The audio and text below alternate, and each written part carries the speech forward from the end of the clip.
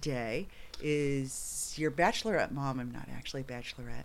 And somebody I think should be a contestant on The Bachelor, my son George. Only if they allow nerdy conversations.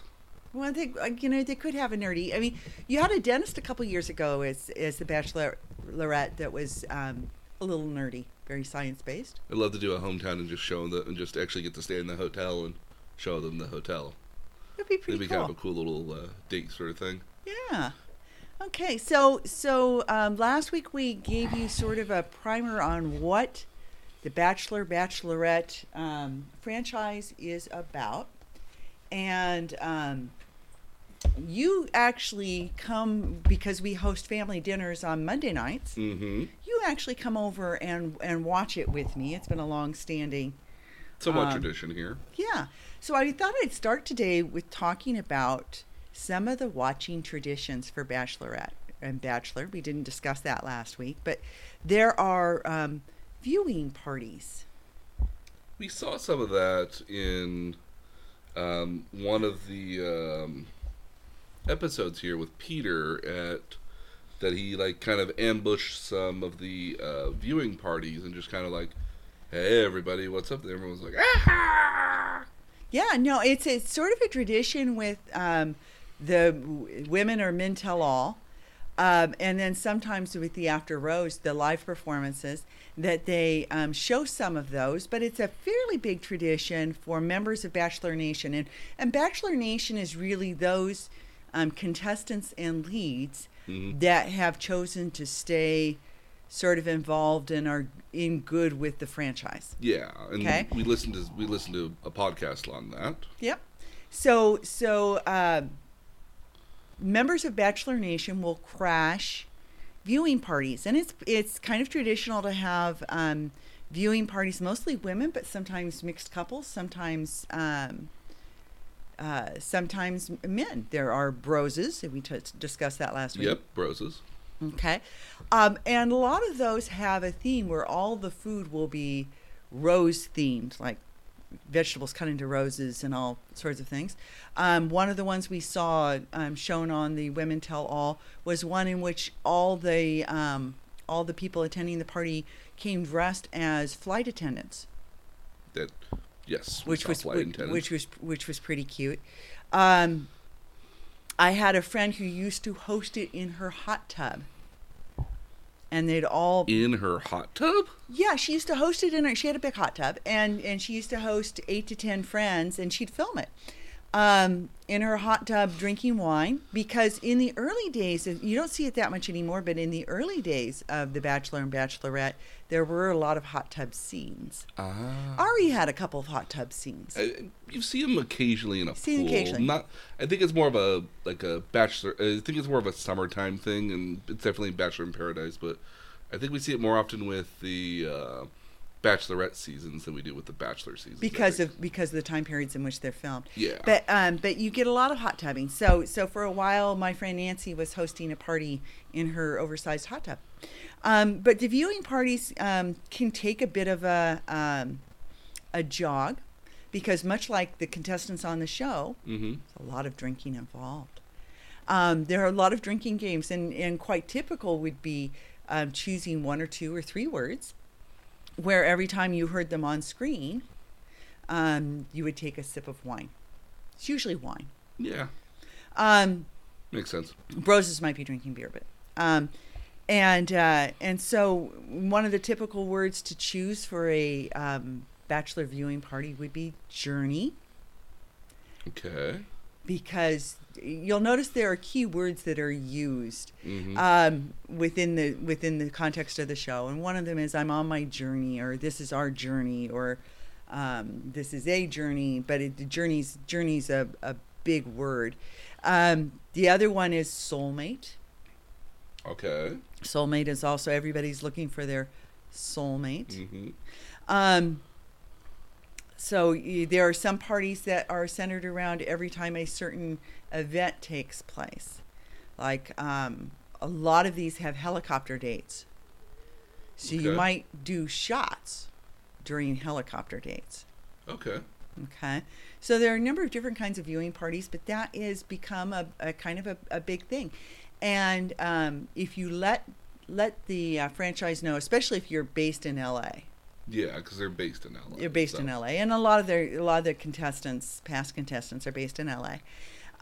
If you let them know, they will occasionally crash the parties. That's a big thing. Mm-hmm. You know, there are bars and hotels that sometimes host viewing parties. Yes, my hotel has hosted, again, lots of sports matches, but I have heard when I was back down south, we would have people who would come in, business travelers who were there like every other week or every Monday. When Bachelor was happening, they would be all at the bar. Yeah, so unofficial sort of gatherings. Yeah, so I mean, there are especially wine bars, Mm-hmm. but a number of different venues that as well will advertise Bachelor or Bachelorette viewing nights, where you can watch with other people who also enjoy the franchise. Awesome. Yeah, so viewing parties are a thing. People talk to the screen while they're viewing, comment wildly. Another viewing trend now is to Twitter view. And that's where you get on Twitter and you follow, if you're an avid Bachelor fan, and I don't follow any of them on Twitter. Okay. But if you're an avid Bachelor fan, there are a number of, again, past contestants. There are Bachelorette super fans like Lauren Zima. Okay. And then there are also people like Chris Harrison who tweet during and reality Steve. I don't think he's really tweeting. You don't think you think somebody's tweeting for him? Yes. Yeah. So there are people who will actively tweet. Some of it very snarky. Again, Caitlin Bristow's a fun tweet. But will tweet while it's airing, and there are a lot of people who tweet view. Now, if you're going to tweet view, what you want to try to do is find a way to stream it. We're in California. Yeah, but you want an East Coast feed. Yeah, so you want to stream it from the East Coast feed if you're going to tweet view. We get that with the Raw's War and Raw and SmackDown as well, because it's again primarily live on the East Coast, and it's where it's on a somewhat of a tape delay here in the U.S. in California, excuse me. So yeah, like we same sort of thing, because when you and I go to those events, we actually show up at the arena at 4:00. Mm-hmm. And it starts filming at 5. Yep. So same sort of concept. So Yeah. So if you're going to tweet view, you want to tweet view on a live feed. You can find those. There are a couple different places and a couple different ways to live stream those, so that you can tweet view with various people. One of the things we didn't really get into a lot last week, and I kind of wanted to touch on today, is that there are a number of forums out there. Now, Reddit has a really active one, I would imagine. Yeah, it has a really actually several different threads. Depends on whether you want to be spoiled or unspoiled. Yes. Okay. And then the same is true of there's a number of different bulletin boards. Mm-hmm.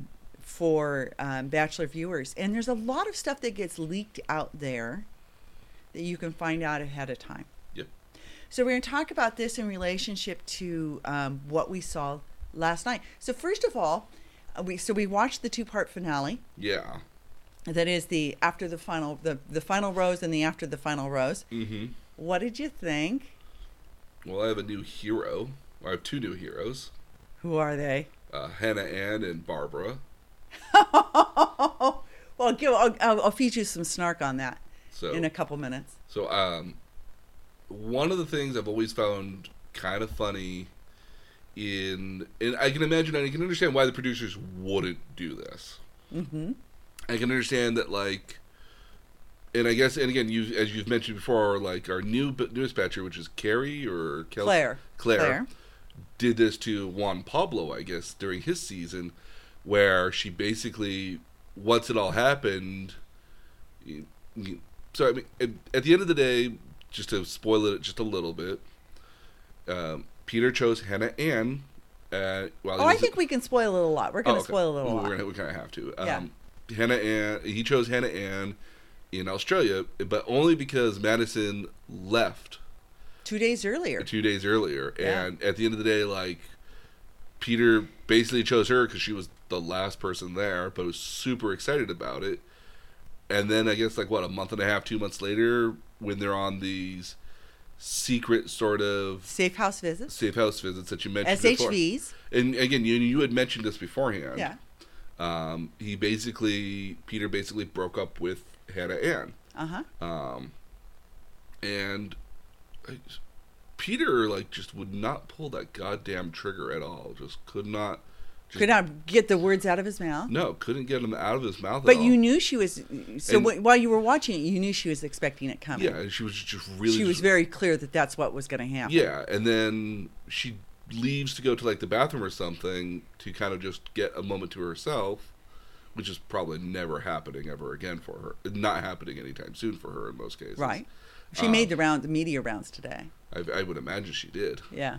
And basically she went off on Peter, like, how, you stole this from me. You did all these horrible things. You knew this was so special to me, and you did this to me anyways. Like, you're an asshole, basically. She didn't actually use those words at all. She came pretty close, though. Yeah. Oh, yeah, absolutely. And then at certain points here's the ring, crushed his hand inside the ring.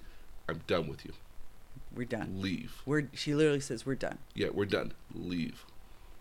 And then, because he's not leaving, he's just following her, and he's just like so apoplectic. And what you don't see is, and this was true with Ari as well, and Ari came back and said, for everybody, because Ari did that to Becca. Yeah, because that's what spurred Becca to become the Bachelorette. Right. So there was, with Ari, there was he went outside, and there was a producer who said, you have to go back in. We need to film more footage.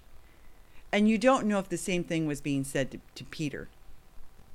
You don't know what sort of I'll share some things I've heard, and especially looking at various sites today. Mm-hmm. But I'll share some things I've heard with you that kind of show how much producer manipulation there is. Okay. So you do, and that's one of those things you don't know. But then they brought her. So Peter's sitting there watching that, and then they bring Hannah Ann out on stage, and she gets a second shot at him in front of the live audience. She really does take him to task too. And she's right in doing so. Oh, absolutely. So one of the interesting little tidbits that she let out with was that in every instance in which the Bachelor has changed his mind, and mind you, the women have never pulled this trick. No. The women have never changed their mind. So far, there have been 3 men who have, but the women haven't. Every single time it's been, I still have feelings for the other person, the other finalist. I haven't been able to let go of that other person. In this one, he also, and she lets us know, when she's live on stage, that he's also said he doesn't have closure with Hannah Brown yet. Even though we see Hannah Brown, who was the previous Bachelorette, and he was the third place finisher for that. Yeah. We see him with Hannah Brown on episodes 1 and 2, and on episode 2, it looks like they do get closure. Yeah. But he actually asks Hannah Ann if he can talk to Hannah Brown to get closure with Hannah Brown as well. It's not just Madison that he's having issues with. Yeah. I love how fiery she was about it, because it was like, yeah, somebody who's up, because again, I mean, like, I can only imagine their point of view, but I was always waiting for somebody to just kind of be like, when they didn't get that final, as an example, when Chris Harrison comes out and is like, well, ladies, it's the final rose, and then Peter obviously gives it to this next person, and he's like, Chelsea or whoever it was, will you accept this final rose? I've always been wanting and waiting for a girl in the background to just be like, that's horseshit. Why are you giving her the goddamn rose? You and me had a thing. I'm waiting for one of them to just freak out like that. Caitlin started to on Chris Solis. She was one of the final 3. Mm-hmm. And we all knew he hadn't slept with Becca, because Becca had said she wasn't going to. Different Becca. Okay. And it just goes by Rebecca at all? That's all Becca now? I know. It's strange. So bizarre. And it used to be Becky. But that too.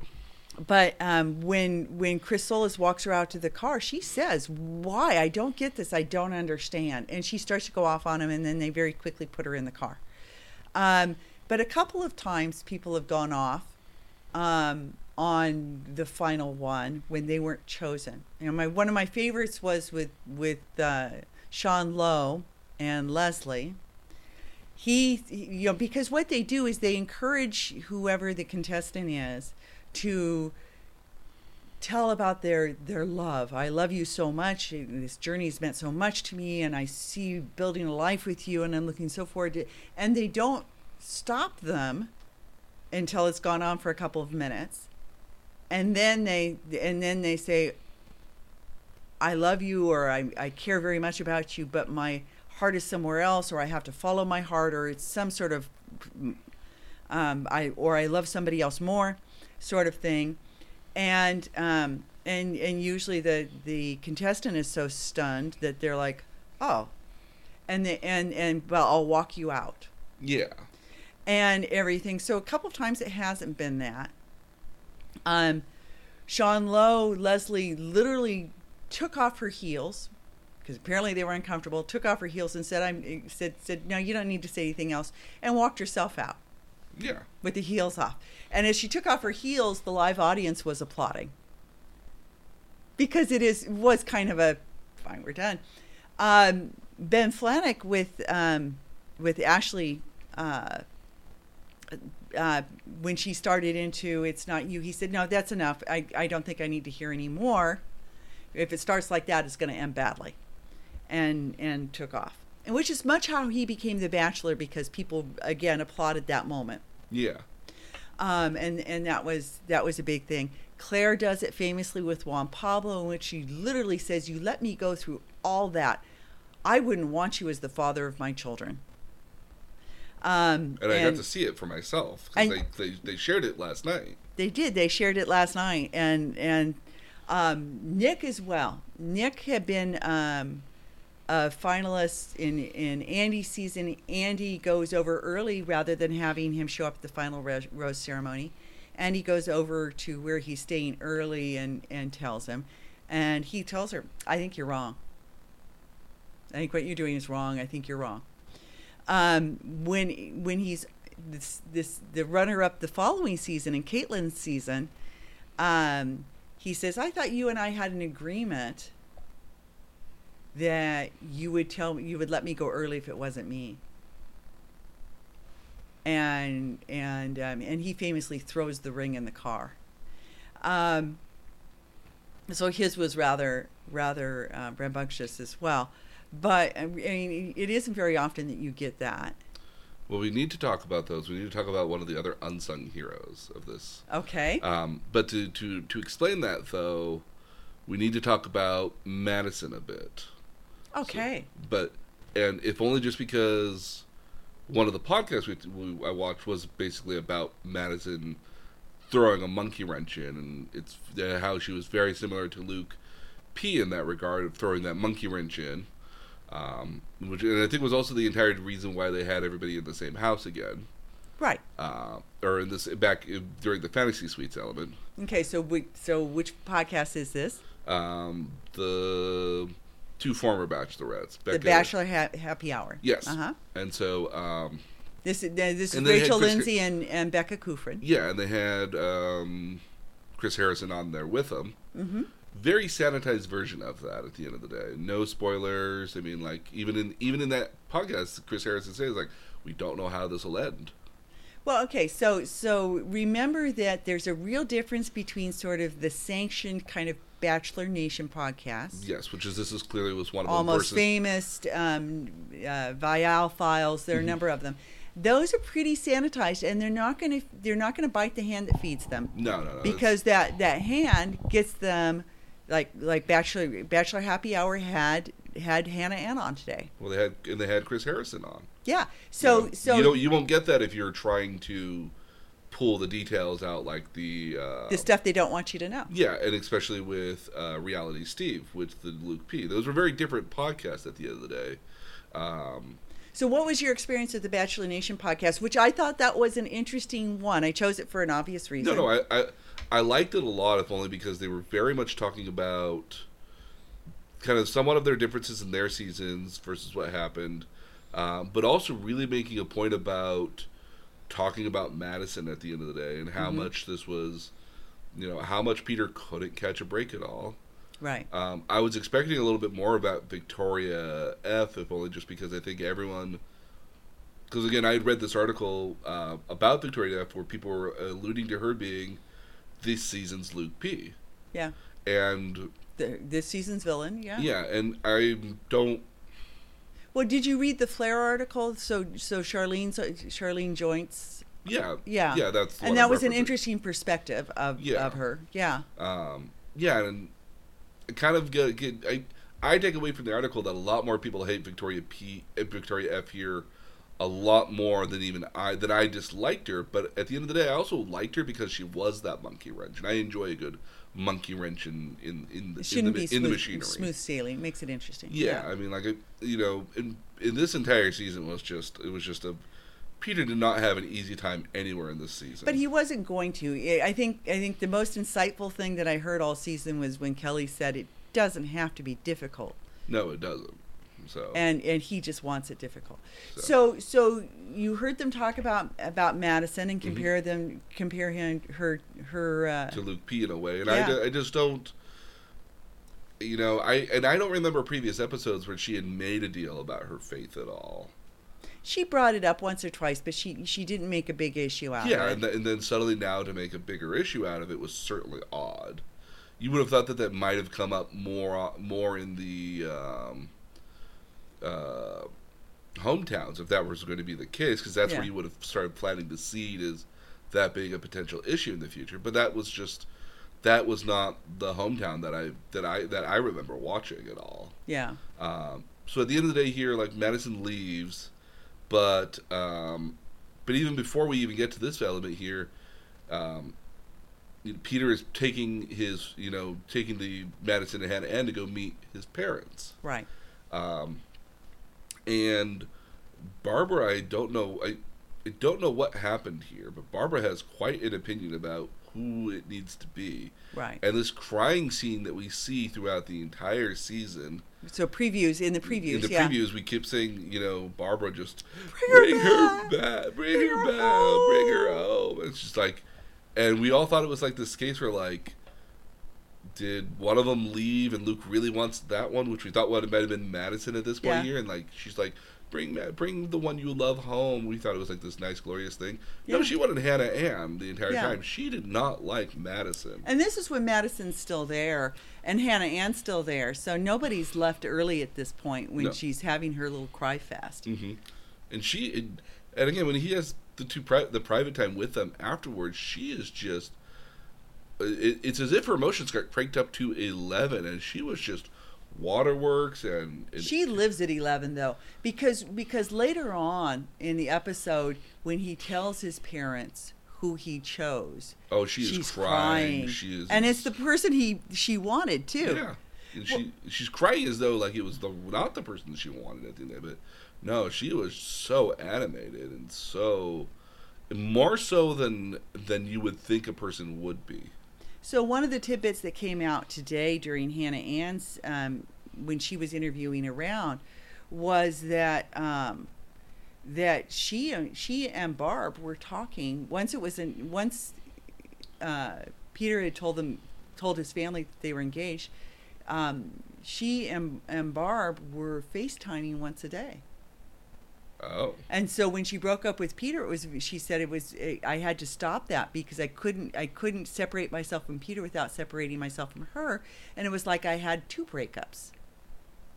And I thought, gosh, that's really interesting. What mom, and I speak this as a mother with a married son, what mom has any expectation that they're going to speak to their daughter-in-law every day for any period of time? Maybe like once a week? Once a week, maybe every other week, Yeah. I mean, especially if you're trying to get to know these people, and how involved are you going to be? I don't want to be that involved in somebody else's life. I'm going to make a claim here, that Peter lives at home. Peter does live at home. And on a certain sense, that does kind of make sense, because if you're a pilot, yeah, like you're away for probably like 3 or 4, maybe 5 days out of the week, like. Renting an apartment or renting a house may not be the most... Doesn't make sense, Doesn't make a lot of sense, yeah. So, living at home clearly makes sense. I bet you he's not living at home right now. No, well, not anymore. but we got to kind of tempt that here a little bit. Yeah. So Peter ends up leaving Hannah Ann in this kind of violent. She's very much does not want anything to do with them. That much is clear. And then Chris Harrison goes all the way to Auburn to go meet with Madison. So how much behind the scenes dirt do you want? Yeah, all of it. Okay. So here's the rumor, and I heard some of this before. Okay. But was able to pick up more of it on some Reddit and some other sites today in getting ready for this. Okay. And even Reality Steve alluded to some of it today. Okay. Okay. So the breakup happens, depending on who you believe. The franchise wants you to believe that the breakup happens right before Super Bowl weekend, during Super Bowl week. It's the last week of January. Okay. And I'm willing to believe that that's when it happens. Okay. And all. There were rumors out there for several months, actually, that he was having a relationship with his producer, Julia LaPlaca. And you'll find that if you search for Peter Julie, you'll find it. So there were rumors out there that he that they were hooking up. Is probably the best term I've heard. So then there was and I think everybody sort of put both Hannah Ann and Peter together right before New Year's Eve in Vegas. Okay. And then he was in New York as part of the ABC's New Year's Day celebration on New Year's Eve. And then they didn't see each other for a month. That's alluded to, actually openly said. Okay. In the breakup scene, that they didn't see each other for a month. Okay. Which is not necessarily typical. Usually they see each other every 2 to 3 weeks. Okay. During the time that they're waiting to air, because they want to keep the couple together and happy. Yeah. Yeah. So they hadn't seen each other for a month when the breakup occurs. There were rumors floating around that at Super Bowl he was acting like a single guy, that he was flirting, he was hitting women up. There were things posted, actually even during the Super Bowl, about the fact that he was single. Then there were rumors of people who said they hooked up with him and slept with him during early February. And one of the rumors even included Kelly Flanagan. Okay, and I'd seen in early February something about he and Kelly Flanagan were seen together, or somebody said this is the Kelly from the season, right? This is Kelly from the season. And so when she didn't show up at the Women Tell All, that was your thought process. Yeah, my thought was, well, they couldn't have her at the Women Tell All because she might leak that she knows information, that she's slept with Peter, that she whatever, or it could have been that she. My problem with a lot of this knowledge here is that if you want to throw people off the scent, this is kind of what you would do at the end of the day too. Yeah, you would. Yeah, you would throw people off the scent by acting like a single guy or any number of different things. Yeah. Or you might go out with your producer or might make it look like you're out with other women. Throw people off the step. And production actually posted pictures or had people who were Bachelor Nation people post pictures of Peter with Julie. Oh. So the production was feeding it too. Chris Harrison posted a picture that included her. So production was feeding it as well because it feeds interest in the final episode. Absolutely. And the rumors were out there. And even in the final episode, they kept making allusions to, we don't know how this ends. We don't know how this ends. And there are obviously publications that get information directly from production, from the franchise. And so when they print something, it's kind of sanctioned. And some of those publications were the people printing the Julie LaPlaca rumors. Okay, so where there were all these rumors floating around about Peter's behavior, and then mid February, Chris Harrison flies out. Now, not all the rumors are fed by Bachelor Nation. Some of those rumors are on Reddit, which they can't control, and are talking about him behaving single, him hooking up with people. And if you wanted to bring that back under control, you'd force a reunion. Yeah, okay. Okay. So if he's told Hannah Ann, and it's filmed in the breakup, that part of the reason why he's breaking up with her is because he still has feelings for Madison, then if you stage the reunion, he has to kind of go along with it, or else he looks like an asshole. Right? Yeah, because then it's been let out that everybody... Yeah, I broke up with you because of her, but I'm not willing to get back with her now. Get back with her. So that doesn't look good. So one of the thoughts is that production sort of forced the reunion by flying Chris out and then arranging for the two of them to meet up, because my understanding is that he had not reached out to Madison prior to that happening. Now, contradicting that is the fact that one of his closest friends is somebody that Madison met on the first one-on-one date, which was his parents' vow renewal. Okay. And that was an episode 2 date. And that she met this woman, and that she attended this woman's baby shower on February 1st, which would have put her in LA on February 1st. Okay. And this woman, being a close friend of Peter's, probably would have known the outcome. Ah, okay. So when Chris Harrison's there and she asks what happened and says she doesn't even know what happened, that's probably not true. She probably does know what happened, because she was with, somebody who's supposed to be one of his best friends, and it's a charity that he participates in quite heavily, the charity that this woman runs, and she was at that baby shower on February 1st. So does everything line up? I don't know.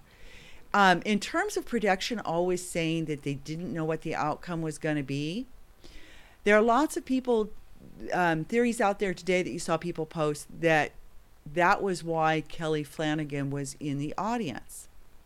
Because if Madison was going to reject Peter on stage, then much like Hannah Brown asking Tyler Cameron if they could go out for a drink, he could have asked Kelly. And that's why Kelly was there.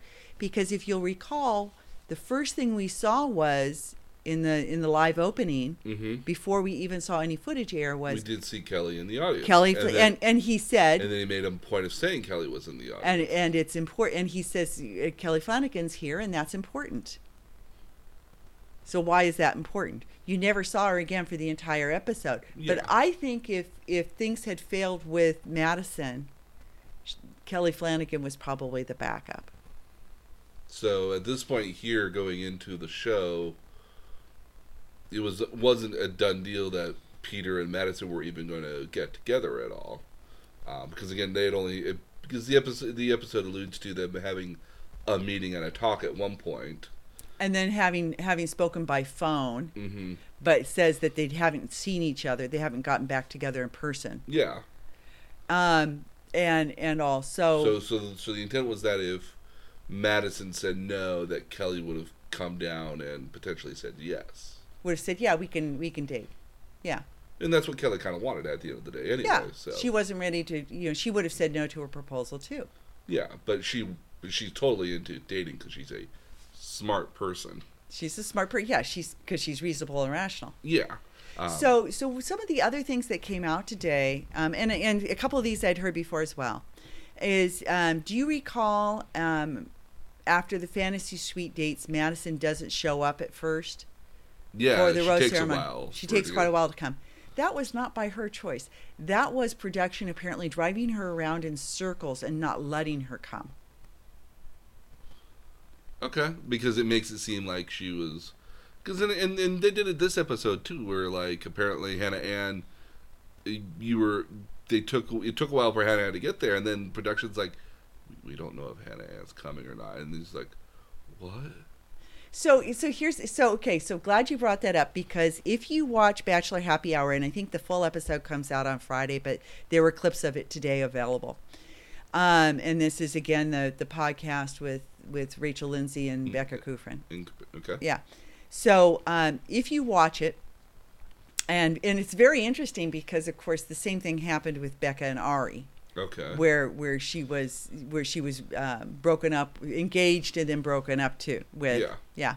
So so they come from it's very interesting to watch some of the body language as they're talking, but in that Rachel and Becca ask her about, well, you had questions and you weren't going to show up, and she kind of brushes it off and says, well, I wasn't sure that I was going to be proposed to, and I was uncomfortable because he didn't really give me any assurances the night before, and so I just didn't know. But she never actually says, so I thought about not coming, she never actually says, I reconsidered. Yeah, she never says that. So you wonder if it wasn't the same sort of thing where production made her be late so that they could have, so This they could moment. so they could stress Peter out because they didn't have two ceremonies. Because typically you have the first person show up and be rejected, and then the second person come. Oh. So to stretch it out. Okay. And so that's kind of what might have happened is the same sort of production delay rather than intentional. Yeah, and being somebody who wants to be part of Bachelor Nation, she's not going to rat it out. No, I think for Hannah Ann's best possible future is to be a part of Bachelor Nation for the most part. I think she's probably hoping for a shot at Dances with the Stars, which for Melissa, who was the person that Jason Mesnick proposed to and then rejected, got to be on Dancing with the Stars. Becca or Hannah Brown got to be on Dances with the Stars.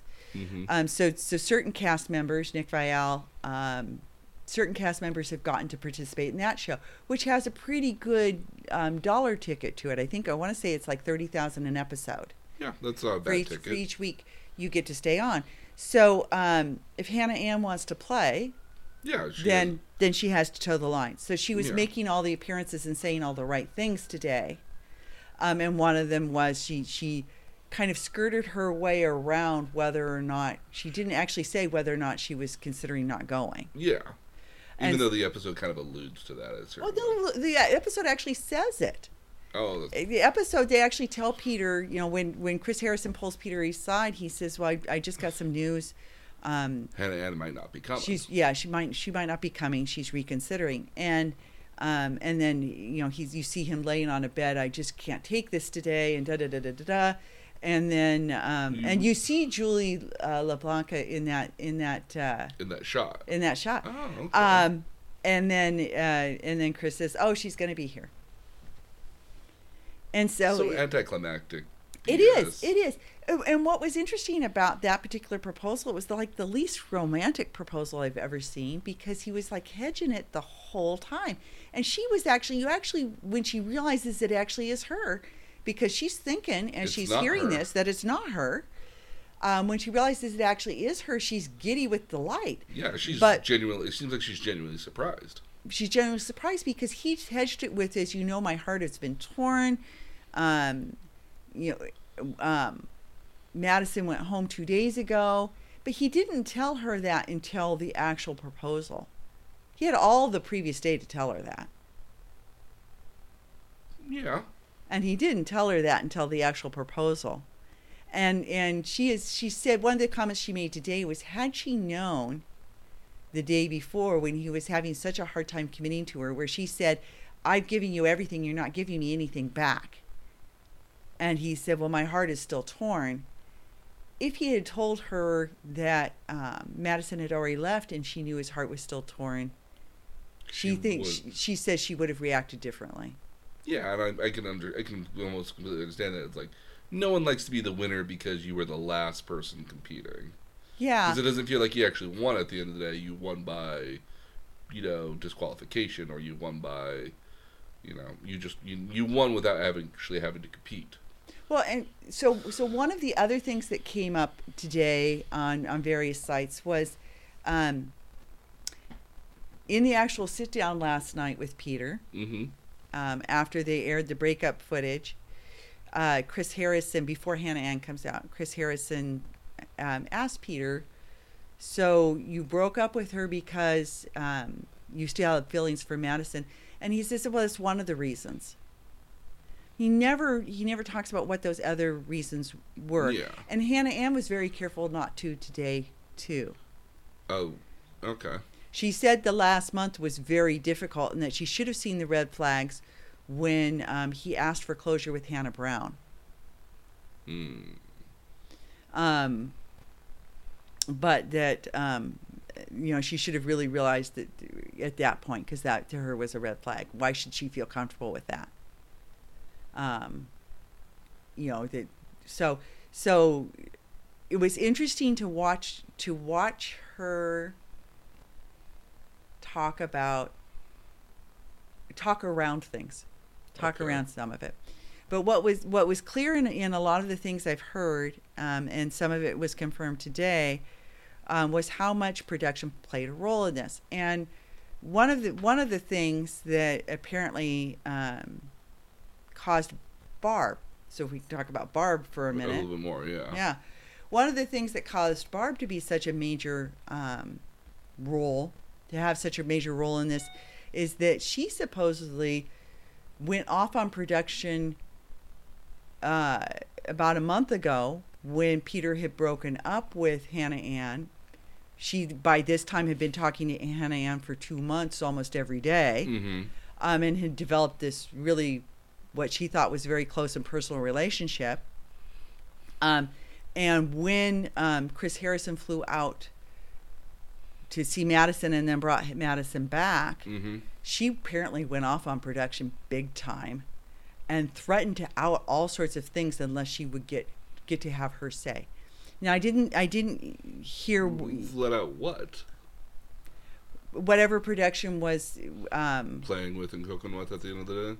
Yeah, and I think some of that actually does come out when she so if you haven't seen it, she verbally assaults Madison on stage live. Oh yeah, no, she is in front of her son.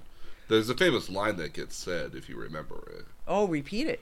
Oh, my son, to find love, he's going to have to fail to succeed. Yeah, and she says this is not going to work, and everybody who knows him, all his friends, all his family, everybody who knows him knows that this is not going to work. Yeah. And such a dick move. Oh, such a dick move. The other dick move is that when Chris Harrison asks her husband what he thinks, she very quickly whispers in his ear, but the mic picks it up, and she speaks in Spanish. And several different people immediately on Twitter posted, this is what she said in Spanish. What did she say in Spanish? Say something, help me here. Oh. Because that crowd was also very much turning on the mom as well. Right. And so she literally says, say something, help me here, to her husband in Spanish so that he'll back her up. Now, he doesn't really say much. No. He's very... He actually walks a very tight line. And I think he's probably torn between her and his son. Yeah. But one of the things she says is, well, this woman kept us waiting for 3 hours, then didn't apologize, and then because we had just flown here and we were at jet lag. They had been there for a couple of days. Come on. Yeah. They hadn't just flown there. You climatize quickly. Their arms weren't tired. We got to Japan and we were like ready to go that entire day. And we did go that entire day. We actually covered some distance. Well, I mean, and mind you, they had met Madison second, so they met Hannah Ann first, so they'd already been there for at least 2 days prior to that. Yeah, at least. But what she goes on to say, she says, and she told me that she wasn't madly in love with my son, and that she wouldn't accept a proposal in 4 days. So how am I supposed to feel about that? And I think, it's pretty reasonable to say, I'm still thinking, I'm not going to mislead you. And rather than respecting her honesty, so of course we loved the other girl. So there's just a lot going on there. But my understanding was that from a couple of different sites was the whole reason why they gave Barb the floor. First of all, she was in all those promos.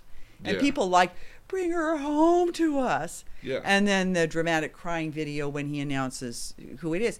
So she was already sort of a fan favorite from that. But she apparently kind of twisted production into this. Because she was pissed that they flew Chris Harrison out. And this is just stuff I'm reading on board. So I have no way of knowing what's true and what's not. But But it's of sorts it makes sense. She was pissed because she felt like production helped break them up by flying Chris Harrison out, and that they might have reconciled if they hadn't done that. She wants her friend back. She wants her friend back, or at least she doesn't want him with the other woman. So that's why she was so pissed. It's not her choice at the end of the day. Well, between Monday, Monday she controls her son and is very manipulating and cries, and he finally snaps and tells her, "You've got to stop that. You're making this hard on me." Well, he says it in that episode. It's like, Mom, you got to stop. You got to stop that. You got to stop that. But she got a lot of feedback on Twitter yesterday, and then today she She doubled down quite badly. She did double down quite badly. It was not a good look. No. And especially when you consider she turned to her husband and said, say something bad. Help me here. Yeah.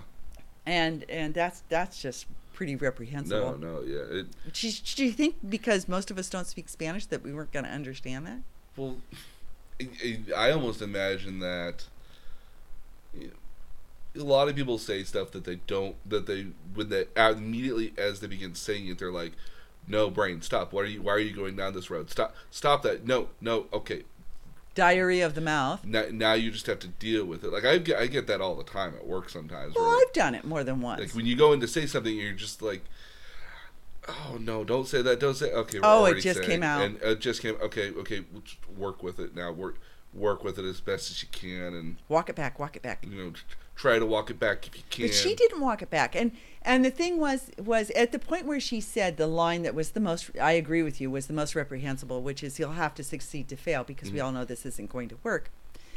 Chris Harrison was trying to get her to offer an olive branch. He was trying to find a middle ground to get this back to being happy. He has said because he actually dates Lauren Zima, who is one of the top producers. No, one of the top podcasters on and covers this, and so he said in an interview with her today that he was trying really hard to give her the chance to say, "I know my son loves her.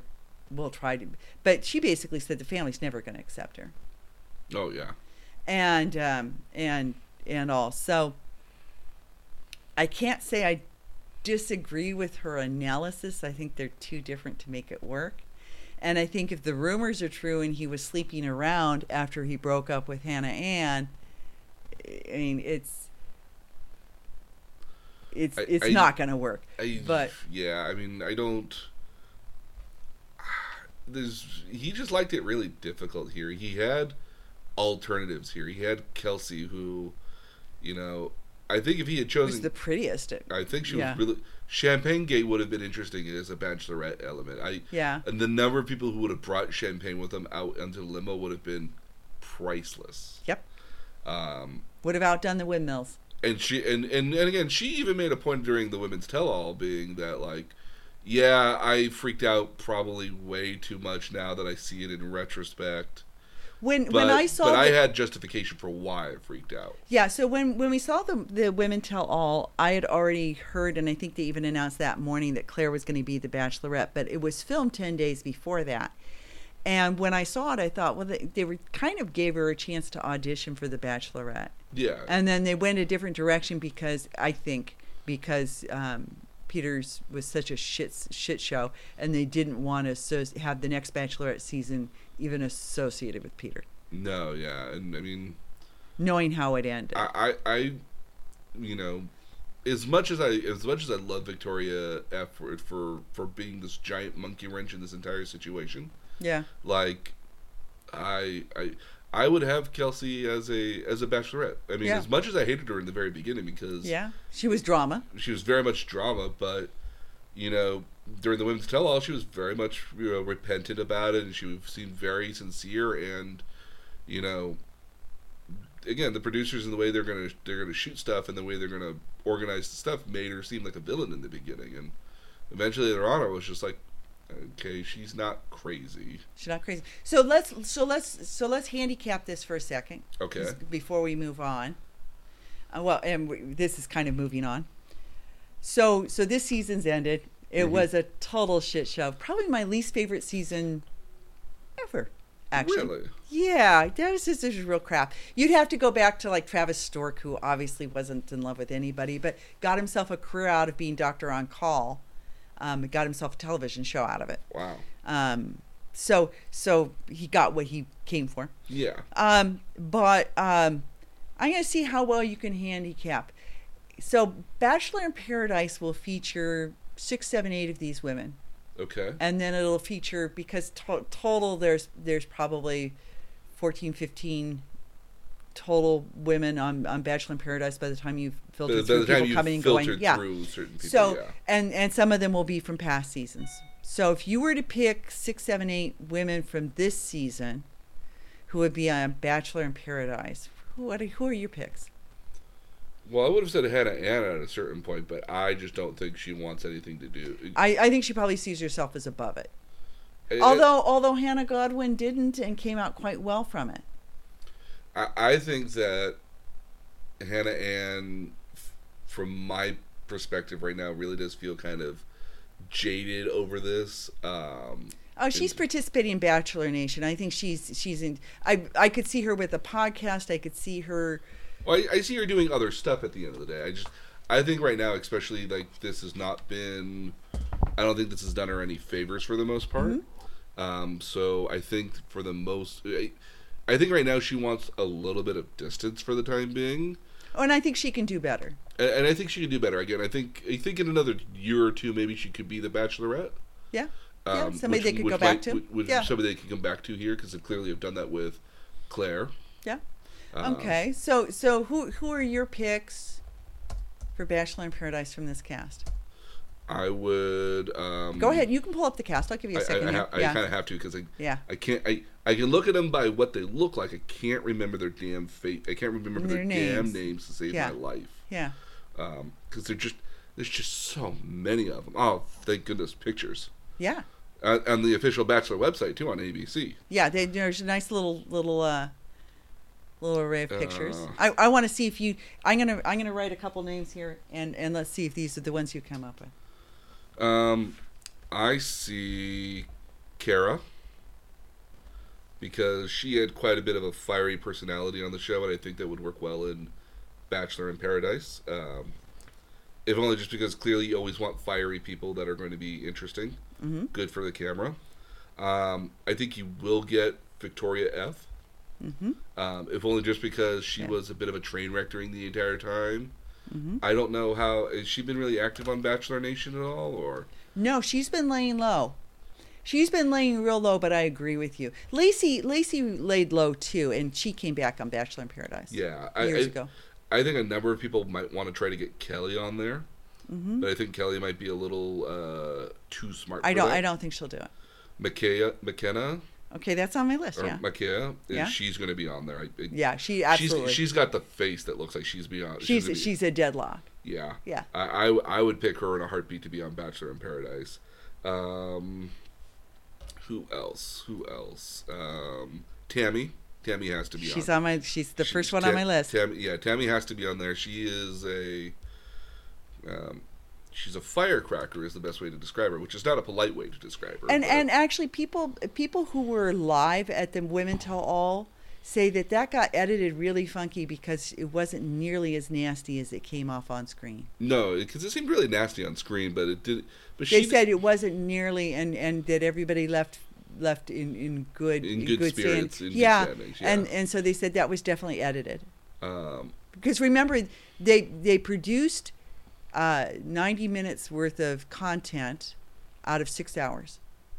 Yeah, and that's actually rather impressive considering like how much they must chop it up. Because again, they had Victoria F up there for like 3 hours. You said. Well. No, that was Luke P. They had up there for like 3 hours. Yeah, because they were trying to force him to say something. But when you look at it at the end, he was only up there for maybe 15, 20 minutes. Yeah, if even. If that. Yeah. I would choose. I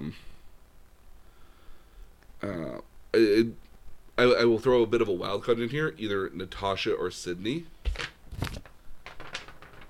Or do you have both of them on there? Yeah. Oh. Yeah. It's one of the two of those, I think.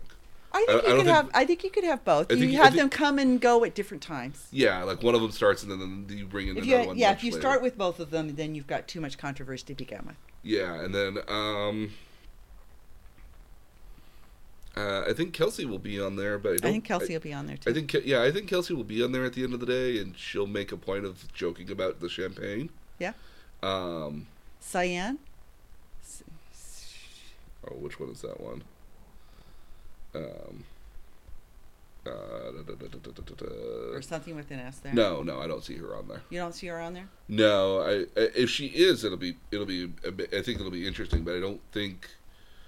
I just don't remember her being enough of an interest for her to be on there at all. Because I don't remember her being on a one-on-one date with Peter at all. I don't know that she was either. I thought she was an interesting contestant. I think a lot of the time, especially for Bachelor in Paradise, you want somebody that's either been really interesting or at least gone on one of the one-on-one dates to get enough time to get them. Okay, so while we're predicting, who do you think from last season's cast might come back? Because Bachelor in Paradise does that. There are people that come back year after year. Bibliana's been on several times. Oh, my boy Jordan's going to come back. I'd love to see Jordan back.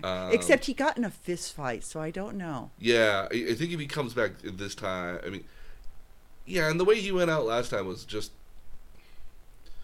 I would like to see him back, if only just because because I just enjoy Jordan to begin with, because he's very much... I agree. I think he's very much aware now. It's like, yeah, I'm kind of the bad guy, but everyone loves me as a bad guy. Yeah, so last time he got in a fist fight, so it'd be interesting to see if that stopped him from coming back, but I agree with you. Peter will be there. Peter. This Peter? Yes. Oh wow, that'd be interesting. I'm not saying as a contestant on there. Oh, as a visiting. Well, that's true because even Becca came back and visited when Colton was on. Mm-hmm. I think on Bachelor in Paradise. I think that Peter will visit, and maybe visit with Madison if that happens. But if he visits without her, then it's very clearly that Madison, isn't going to be on there, and I don't. Okay, we'll handicap that next. Okay, so what do you think about like Tayshia making or John Paul? I could see John Paul coming back. Yeah, I can see John Paul coming back. I'm trying to remember past contents here. Mike, I think could come back. Be nice to have Mike back. I like Mike Johnson. Yeah, Mike Johnson. Your token black guy. Well, I don't like thinking of him as that, but I don't like thinking of that either. But there's a diversity issue on the show. Yeah, I mean, we've never had like a black bachelor. I thought he was the perfect opportunity to do it. I was really disappointed when they didn't choose him. And looking back on this show, I'm like really disappointed they didn't choose it. I'm trying to pull up the Bachelorette season here. Well, because most of the bachelors will come from Claire's season. And here's an interesting tidbit on Claire's season. We still don't even know who is going to be the contestants. We do. Well, we do know now? It was released on their Facebook page. There's 32 guys. They'll take 30 of them. The average age is 28. She's 39. Yeah. She'll turn 39.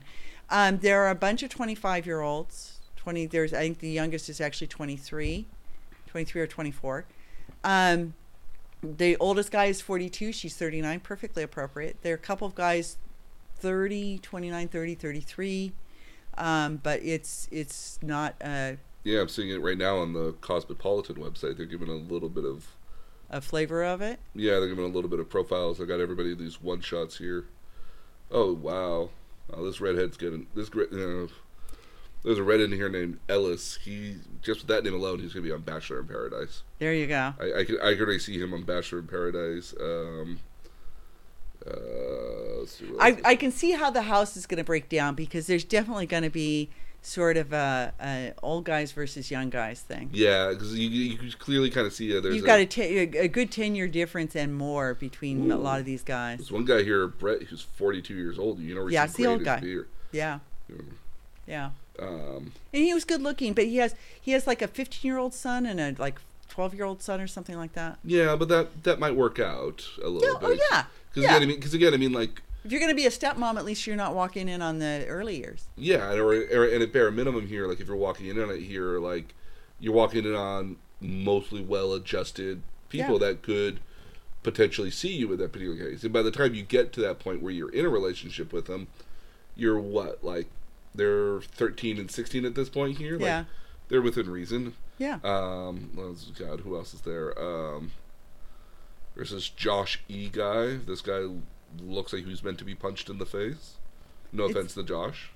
Well, I mean, when I was flipping through it, taking a look, I thought it was interesting. She's a hairdresser, so See this it's not Tyler like guy right now. Tyler is an attorney who boxes in his free time. yeah. He's a guy who even if he gets let loose in like the third ceremony, he could be on Bachelor in Paradise. Yeah. Because again, I mean, I think if you're Bachelor in Paradise, I would say even more so on the men's side. It's true on the women's side too. But on the men's side, Bachelor in Paradise really tends towards oh wow, really, really physically inclined guys who look good in swim trunks. Oh, there's this Noah E. the guy. He's got a porn stash going on, and I'm sorry. Is that not a porn stash? I saw him. He was one of the late people. He's 25. He's 25. Yeah. Matter of fact, when I saw his picture, I said, "Oh, good, another older guy." And it's not another older guy. He looks older. No, he looks like he's in his mid-20s. Does he? Okay. He looks like he's in his mid-20s, but that stash is not working for him. Yeah. And he really looks like he's trying to build up the stash. I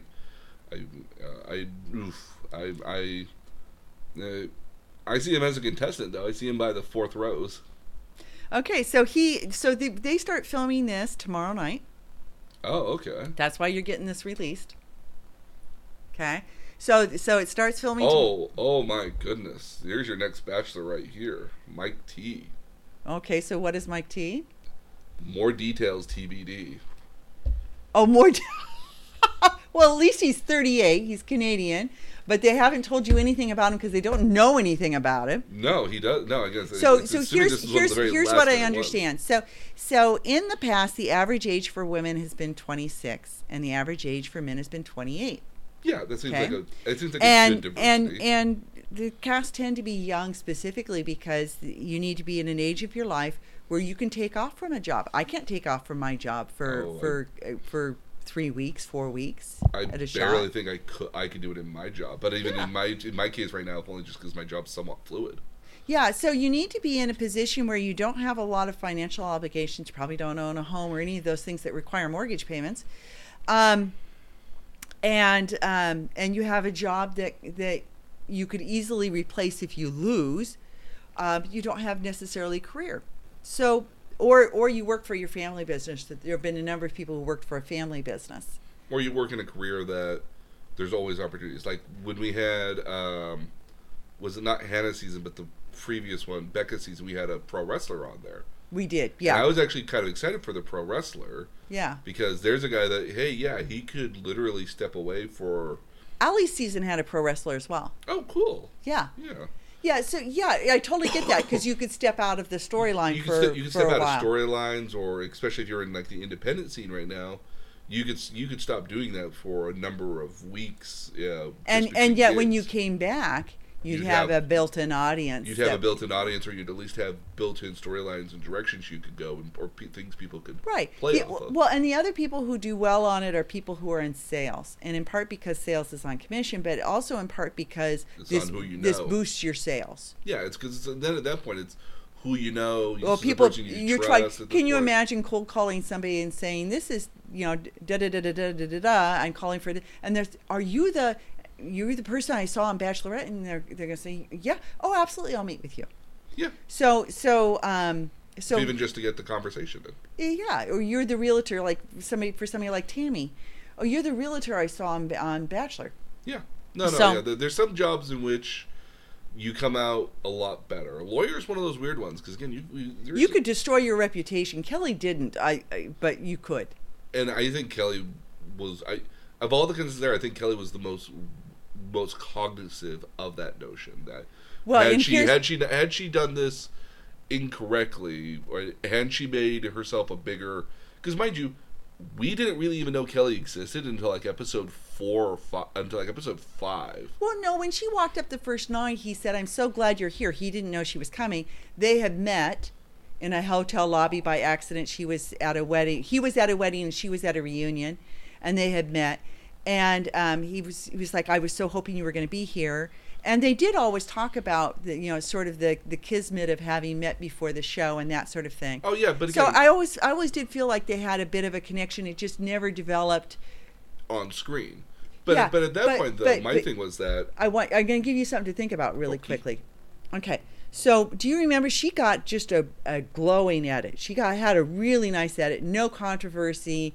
That's why I think she's going to be on Bachelor in Paradise, because at the end of the day, they might want it, but I don't think she's going to do it. Do you think she got the glowing edit because of the way the season went by the time they got there? No, let me finish this thought. Okay. She got a glowing edit right until the episode before Hometown Dates, right? So she got a glowing edit all the way up through is that episode 6 or episode 7? 7, I think. Okay, so I actually have that here somewhere. Anyway, she got this glowing edit, and then suddenly she got a vilified edit that seemed very out of place, where they clipped her being snarky and saying that she couldn't believe that Peter would choose these other 2 women, and it was a nasty little edit, but only for the one episode. So I want you to think about when that episode aired. Think about it date-wise. Smack in the middle. They would in like the first or second week of February. And when were the rumors that she had slept with Peter? Do you remember when I said right after Super Bowl there were rumors that she slept with Peter? Right around the first week of February then. Yeah. So she got the nasty edit a week or so after there were rumors posted on Reddit that she had slept with Peter when they met up someplace. Do you think that's the reason why? Well, and then she the didn't. The timeline kind of would fit. She didn't get invited to the women tell all, which would have been taking place the week after that. Okay, I could see the situation. I can see the lines. I can see the dots. So if the producers were really pissed at her, because nobody could understand why she wasn't there, and the only excuse Chris Harrison gave was, well, because we didn't really think she was key to the plot. But they had people that were there on night 1 who got let go, so we're never in it.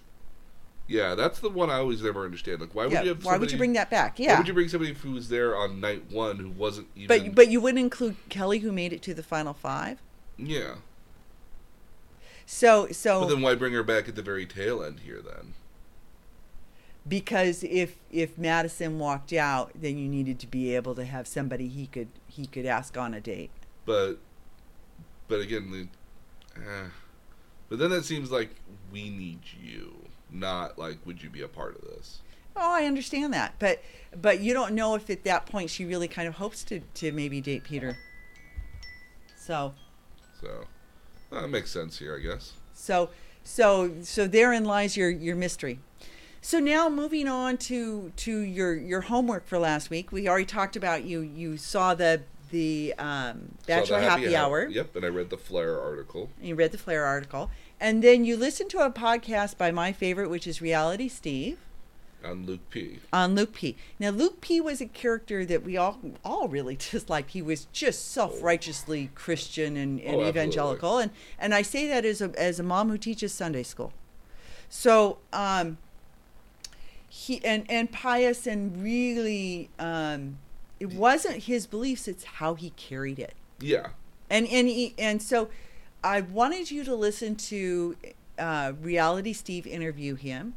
And again, this is the difference between a sort of sanctioned Bachelor Nation podcast and a freelance podcast. Yeah, no, that was very evident in this. Okay, so what did you think of that interview? I always love behind the scenes sort of stuff. I am the guy who literally went out and bought the Lord of the Rings DVD collection, the old school version where it had like, I think the grand total of all three movies have somewhere in the neighborhood of like 22 to like 26 some odd hours of just behind the scenes footage. Like, I love my old Star Wars DVDs from when they did the prequels, because they have like these glowing hour and a half, 2 hour sort of bits, and like, oh, this is how we came up with, here's how we did the lightsaber fights, and here's how we kind of figured out Jar Jar Binks and all this other stuff. Like, I love behind the scenes stuff, and I really appreciate Reality Steve's take on it, because Reality Steve is is very clearly coming from a non-biased but clearly an informed opinion. He's a former sportscaster. Yeah, so he's coming from a well-informed position because he clearly knows the topic and knows the cast. Was very clearly aware of all of his notes when he got in there as far as the episodes and what happened. So he was very well prepared, and I'm pretty sure he had an idea of what Luke P was going to be like, but didn't try to. He was not kind. He was not kind to Luke P in his, because he does both a blog and a podcast. Okay. And he does recaps, and in his recaps he was not kind to Luke. Because that seems very counter to the podcast, where he seems like he was giving Luke all the chance in the world to explain himself, and Luke, certainly tried to explain himself, but I think he had certain times as well. Reality Steve was very much offering Luke the noose and hoping that he would take it. Mm-hmm. But I find him very even-handed. No, I found him. I found him actually very refreshing because it very much felt like I was getting his unbiased opinion at the end of the day, and I was getting the most most honest version of what this conversation would have been like. Yeah. And he made a point of saying afterwards that, like, that was, there's a lot of stuff I do disagree with at the end of the day, but, you can't argue with how, you can't argue. It felt like he wasn't arguing at the end of the day with what Luke said, but more or less just the way Luke came off at the end. And he still disagreed with how Luke presented the certain topics and situations. And even Luke, is not a choir boy throughout this, and he admits some of his own faults, but you get the impression that, like, I'm admitting what I did wrong, but I'm still making it look as pretty as I'm still shining up this piece of crap as much as possible. But don't we? Yeah, we all. But we all know this is a piece of crap. But we all do that too. So I'm going to present it from my perspective, and my perspective doesn't look as bad to me as. But I think one of the interesting things was he talks about what's referred to as frankenbiting. Yeah, and that was very clear in this. That there was a number of instances where, during the hometown, where she basically let him go at that point, or no, the fantasy suites, where apparently the way it seemed is like that it had been chopped up dramatically by comparison, which kind of does ring true, because when you look at his face, he looks just like, wait, what? Like, he looks very startled and almost like, no, what? Well, and he says that there were scenes left out of the hometown date that would have explained why he had the conclusion that she wasn't going to sleep with anybody in the fantasy suite. Yes. And there's lots of stuff on the internet about his belief, and his friends that were present said that Hannah said, oh, she's not going to use the fantasy suite dates for sex. She was going to use them to get to know people better. Yeah, and that's when you had said that people tend to do that at the end of the day. Yeah, that some do, and also that's why he had the belief. That's why he didn't think there was anything wrong with him promoting that subject, because he thought he had already understood. Because again, he explains throughout the entire thing, he had some sort of connection with her that was a lot more deeper. He got the first impression rose. Mm-hmm. And honestly, he explained, that he got the first impression rose because the two of them had, an honest, sort of talk. Faith-based, and that at the end of the day, it seemed like he was out for her rather than everyone else trying to, seeming somewhat artificial throughout the entire early year. And that ties with during her season, she kept referring to, but I have a connection with him, and none of us ever understood what that connection was. No, none of us understood what on earth that bit was. Yeah, but listening to him, I felt like I understood that better. Oh no, they had a faith-based connection where they both were from the South, for one, but they both came from sort of the same evangelical faith. It was very clear that listening to him was very much that's where this is coming from sort of element. And that we didn't get to see. And so one of the things he talks about with respect to the fantasy suite dates is that that the scene was chopped up and shown out of order. Yeah, that was the other thing, that he got a lot of a lot of his stuff got Frankenbited and just to just muddled halfway to hell. And watching it and learning about it now, like, you know what, that can make sense. I could totally get that. I could totally see now where that's the case at the end of the day. That, like, yeah, that I could see that at the end of the day. Even if I'm like at the end of even if I'm in the back of my mind, it's like, well, but the way he presents it, at least, it gives you that impression. So well, and I mean, Charlene Joint, who was a contestant on Juan Pablo season, she talks about Frankenbiting, and when she sees it, a lot of times in her blog, she points it out. Oh, good. She'll point out, if you looked, and she'll even show clips of it. She'll embed clips. Oh, okay. Even better. She'll say, see, you're not seeing them speak. You're only seeing the side of their face. They're only seeing the back of their head. You're seeing them nod, but you don't know what they're nodding in regards to. You're hearing the words, but you're not seeing them speak. That's Frankenbiting, and she's very very quick to point it out when she sees it. She's also very quick to point out inconsistencies with things that prove that a particular scene was filmed after the fact, which we talked about happens quite a bit. Yeah, the interviews where they're wearing something similar but not exactly the same. And usually what you look at, if you look at how somebody's eyebrows appear, how long their hair is, maybe earrings, something like that. Yeah. You can sort of tell whether it looks close to the same, but it's not exactly the same. Mm. And they carry specific props with them so that they can film these ITMs in the moments. Yeah. After the fact. Now, I think I pointed out to you last night that I thought some of the stuff that was filmed with Hannah Ann from right before the proposal, where she's having it in the moment, and she's like getting ready and everything. It's so it's clipped in between. She's getting ready, and you see this full backdrop, but the backdrop clearly isn't her hotel room. No, it's something else. And I think those were filmed. I think her hair looked slightly different. I think those were filmed after the fact. Okay. Yeah. Because it helped fit the narrative of her being uncertain, and then we find out she gets dumped. So I think those were probably filmed after the fact. Okay, yeah, I can see that. Okay. So the other piece of homework I gave you was Unreal. Did you manage to catch an episode of Unreal? They're downloading right now. Okay. Because I have Netflix, but I don't have Hulu.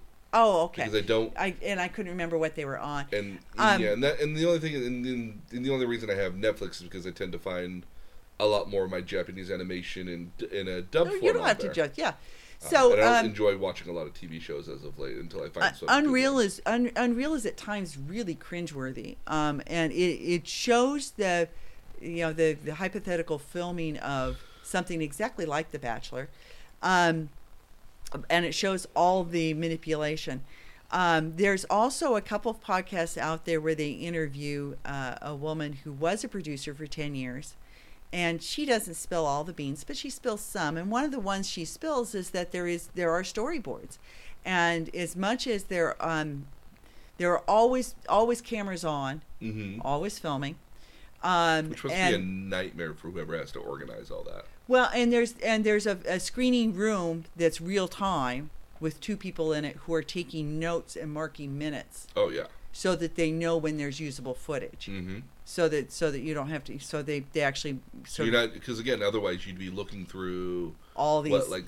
Almost 60, 4 or 5 cameras. 60 to 70 days worth of film over the course of like dozens of cameras. Yeah. So there are a couple of people always in a viewing room who are taking notes and marking film. But she said she was asked.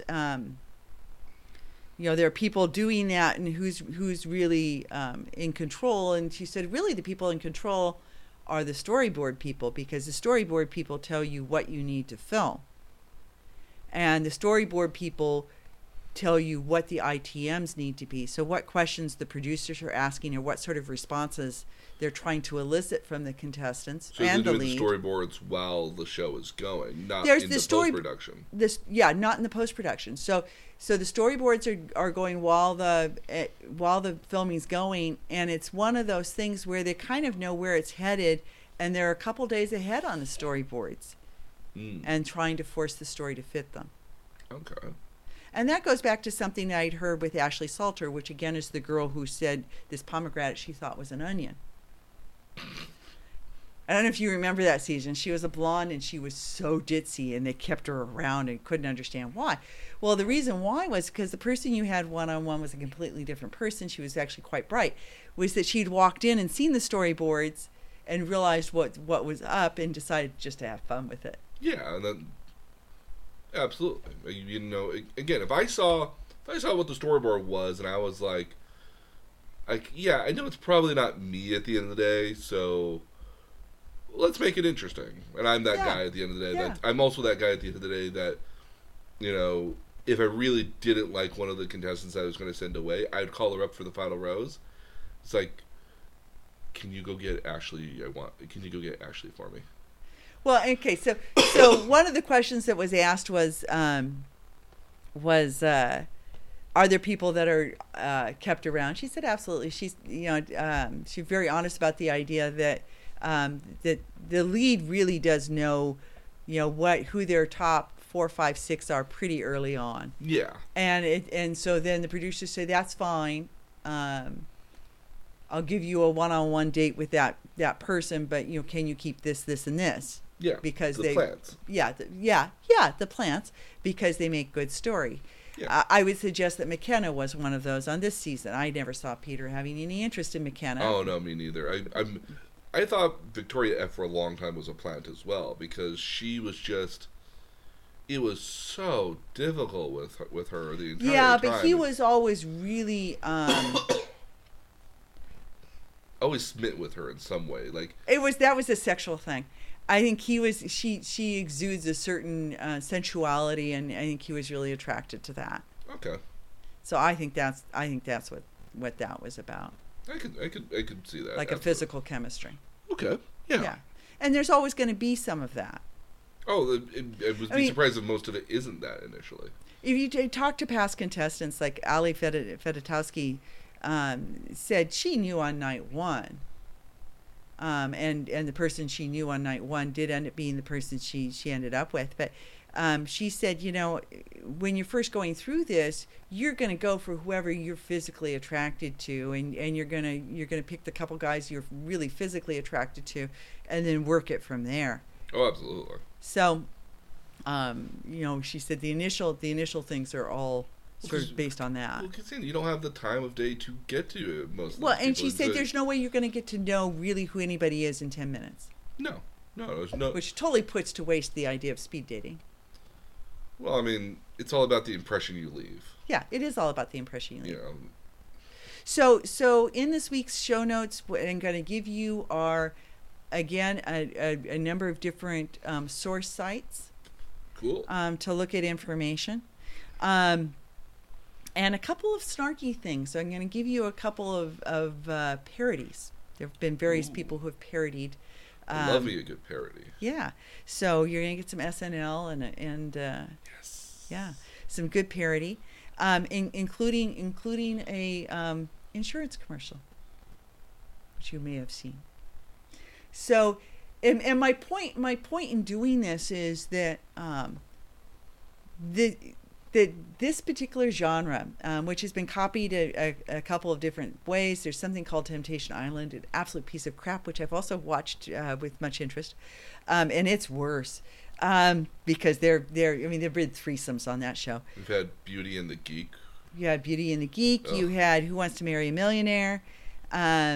You have 60 Day or 90 Day Fiancé. Yeah. I've seen that one. Yeah. Or heard of that one. Yeah. So along with the Bachelor franchise, you have a bunch of people who have done various takeoffs of this. Yeah. Because it's been successful. And my point is that it's really become a part of our culture. So much so that you would even produce a commercial that parodied it to sell insurance. Well, I think at the end of the day here, like if you're going to put that... When does that commercial come on? It probably only comes on during The Bachelor or Bachelorette. I've seen it at various times, but that'll be part of your show notes. Is just my attempt to show you how very brazen some of these can be. well, how very much a part of our culture this has become. Oh, I mean, one of the interesting things today is if you went on CNN, mm-hmm. on that CNN dashboard, there was an article for who Peter chose. Yeah, unfortunately. Yeah, so it was in Cosmopolitan, it was in Entertainment Tonight, but it was also in the New York Times. Okay. Everybody, if you went and looked, if you scanned news today for Peter Weber, Mm-hmm. you would have seen that it was published in just about everything from People Magazine, where you expect to see it, Yes. to the Washington Post. Okay. Everybody had an article. Most of them slamming Barb, which go Barb. Again, I have my own idea for a version of Bachelor. Well, they're talking about having a Bachelor Senior and having Barb co-host it, but Oh no! I got it better. It's even better. yeah, and you realize that Madison was on the date where she had her renewal vows, and she'll always be in those pictures. Just karma. But it is a part of our culture, and it had its high viewing audience in 6 years last night. Really? Yeah, but they hyped it. Remember, they had all the They things. kept hyping it. I know. They kept hyping it, and you get lots of previews of it, and there is and there's so much source material for it, Mm-hmm. in support of it in different ways. There've got to be 24 podcasts. I would assume at minimum, probably. Yeah, so it's interesting to see exactly how much it has become part of our culture. But I think at the point where you have a commercial that parodies it, it really is embedded. Yeah, I can see that. Okay. I would recommend anybody, even with just even if you think this is all just a giant garbage fire at the end of the day, to just watch one season. It's if you had asked me like a couple years ago, like, oh, do you want to watch The Bachelor? I would have been like, no, I'm a dude. I'm not going to watch this. That's But crazy. but on the flip side, you're tremendously accurate at sort of guessing who he's into and where it's going on both genders. Yes. Yeah. I there's a certain element, I think, where if you read enough of the tea leaves, you can kind of see where things are going. But then also at the same time that like you can kind of see who's getting a lot of, and again, it goes back to your storyboards. What's getting a lot of play here? Which individuals are getting a lot of play? And you can kind of make your accurate guesses who's staying and who's not staying, based off of that. In a lot of cases, like who's gotten screen time, who's not gotten screen time, and also like in a lot of cases, like who's been talking a big game. It's like, Well, what I think is sad is that you used to almost always have a happy ending, even if it only lasted for a couple of months. Yeah. But you had somebody being cast aside, and you had somebody being proposed to, and you had the happy couple on the after the final rose. And we haven't had that now for 5 or 6 seasons. They've gotten more and more bizarre with the endings, and I hope that stops, because at some point it just becomes a mockery if it isn't about actually finding your soulmate on your journey. Well, the part of the problem there is that you can probably correlate that with the cast that's been on the show. As they get, yeah. Is that the cast has gotten a lot younger.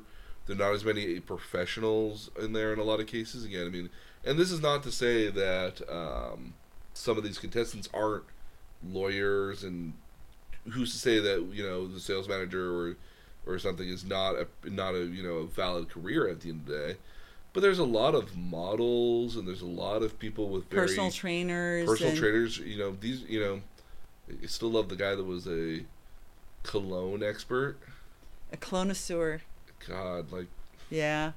Yeah, no, I mean, you have, yeah. So and we talked about this last week, that over the years, with the advent of social media and how much social media has changed over a short period of time, you get more and more of the influencers and people who are on for what we term the wrong reasons. And that's my thing here at the end of the day. You get a lot. I would imagine that the reason why you've had far more or less successful sort of ventures, that you've had a lot of people that are on the show, probably not for the right reasons at all, but you get a lot of people that are not in professions that are trying to actually do it at the end of the day.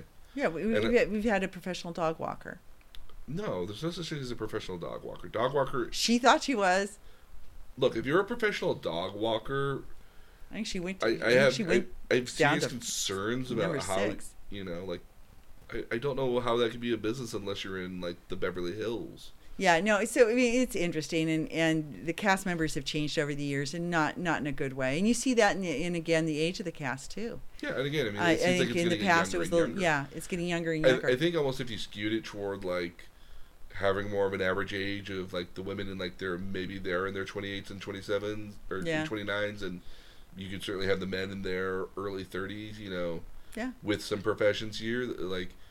Because then when you look at it, like those are the kind of people that really do want to fall in love. Somebody And who's are in their a own- good and in a good position to do so. Yeah, because they would have had a lot more life experience at that point, and maybe had a much more stable kind of element of a job, or even at worst, like these are the people that really want to fall in love versus somebody who's in their mid or early 20s. You got there's an element of like, well, I will find somebody eventually, but I want to find somebody right now. You feel like you can stretch out. Well, the I mean, time. here your final two were both 23. Yeah, then I think. And I'm not saying that you can't get married at 23 or Well, I mean, I would say last night you had two 23-year-olds who struck me as very mature, and Yeah. handled it well. Because Madison, after all that diatribe from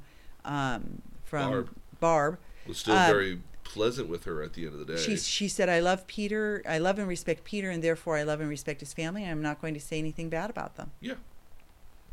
Barb doesn't agree with that, but No, but I think Madison took the high road, and for a 23-year-old, I find that very mature. So, but I mean, it saddens me that neither one of those women are in a position really to get married yet. no, You're hoping for a long engagement, I would like The Bachelor maybe at the end of the day. Maybe it's not you getting married at the end of the day, but you get to start this long-term relationship. And people have argued for that for a long time. I'm okay with not getting proposed to, but let's start this relationship. Well, Chris Or let's Harrison continue. answered a question about that today, and he said, well, they're never told they have to. Of course, it's what we'd like, but they're never told they have to. And I don't think that's true. Bring I on think a jeweler. you bring on a jeweler. I think it goes beyond The that. impression I think is you kind of have to do that. every single one of like Juan Pablo got a horrible edit. I mean, they not only drove the bus over him, they backed it up 3 or 4 times. He got a horrible edit, and he got a horrible edit, I think, because he wouldn't propose, because he refused.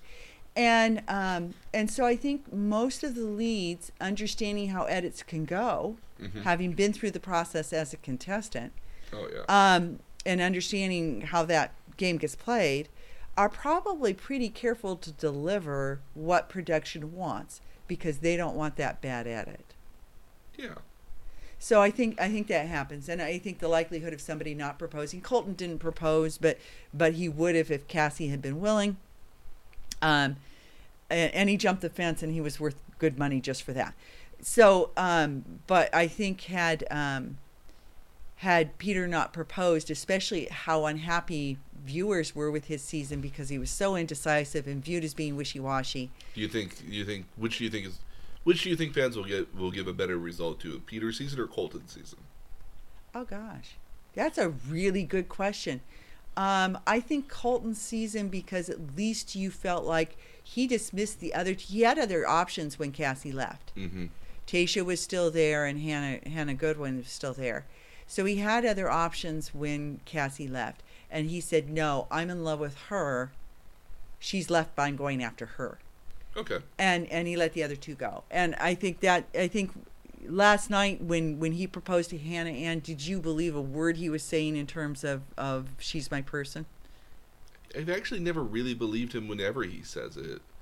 He's been so flighty about all these different things, and the minute something bad might potentially happen, he's like a wilting flower. It's like, oh, swooning it almost. Yeah. And I'm just like, Yeah. And especially as we got toward the very end here, like I felt more like he was going through the motions because this is how he thought it was supposed to go. Yeah, people were excited that Peter was going to be the Bachelor. I think a lot of people were looking forward to a really good season. Because he got a with Colton, people weren't excited. Well, I think because when he left the season. On the top of a windmill.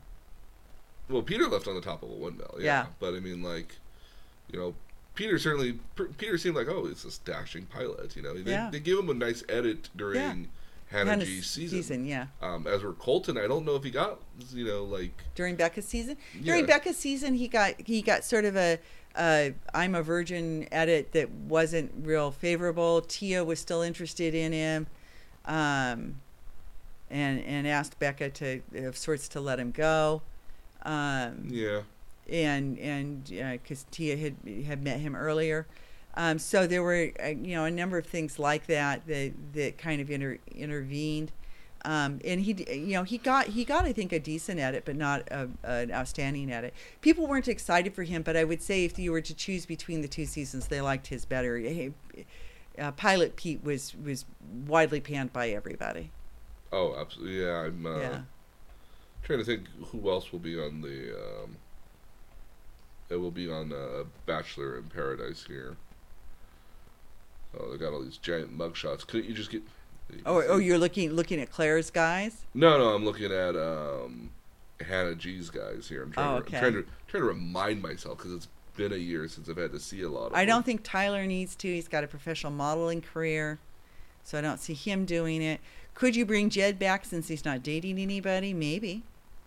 No, I think you use him for the song season that they're doing of Bachelor. Oh, they're doing that right now. Yeah, I mean, that starts next week, apparently. That starts. Yeah, that's already filmed, though. Yeah, but I think you have him in that because that's more interesting. Yeah, okay, yeah, and that's more up his thing. That plays more to his strengths at the end of the day. Yeah. And you can say, oh, yeah, well, here... It'd be kind of interesting if you had... See, I can see a version of The Bachelor where...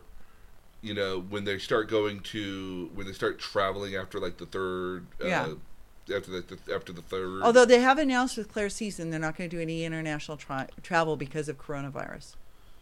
Well, I'd be a little bit more surprised they travel at all at this point. They'll travel within the United States, but it'll be interesting to see where. Ooh, well, let's go to Hawaii. You know, you can get a ticket to Hawaii for $200 today. I know. It's pretty sad.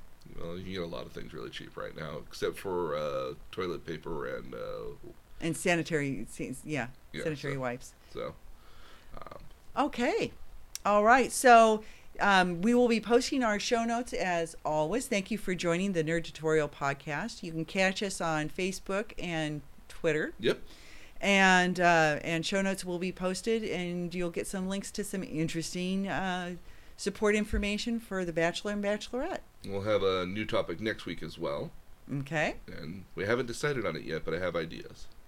I have a couple of ideas as well. We'll have to talk about it here afterwards. Yeah. Excellent. Okay. So thank you for joining us, and that's all for now. I'm your Rosie Mom. And I'm your nerdy tutor. Thank you. See you again next time. Bye.